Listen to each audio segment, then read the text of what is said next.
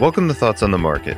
I'm Michael Zezas, Global Head of Fixed Income and Thematic Research for Morgan Stanley. Along with my colleagues bringing you a variety of perspectives, I'll be talking about the potential market impacts of a government shutdown. It's Wednesday, July 12th at 10 a.m. in New York.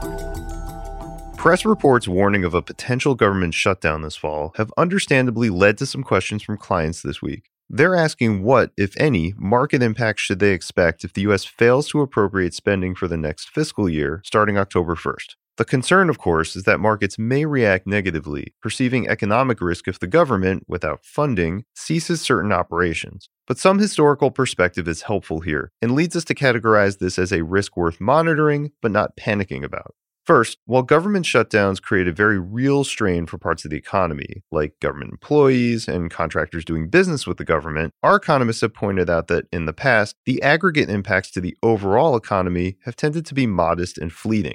A key reason why is that the norm has been that after shutdowns, the government typically appropriates back pay and resumes prior expected payments to vendors. So spending is simply deferred and made up in the future rather than completely foregone.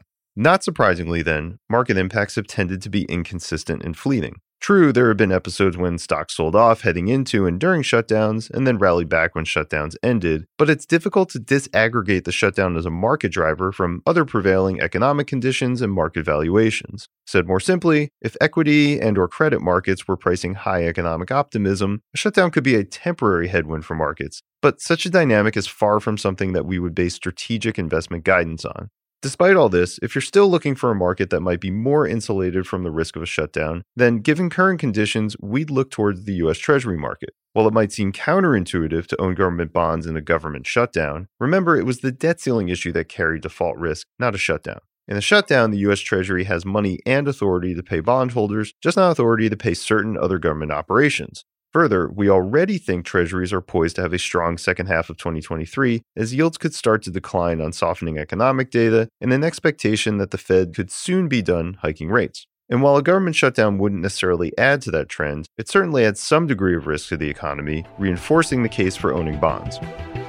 Thanks for listening. If you enjoy the show, please share thoughts on the market with a friend or colleague, or leave us a review on Apple Podcasts. It helps more people find the show. The preceding content is informational only and based on information available when created. It is not an offer or solicitation, nor is it tax or legal advice. It does not consider your financial circumstances and objectives and may not be suitable for you.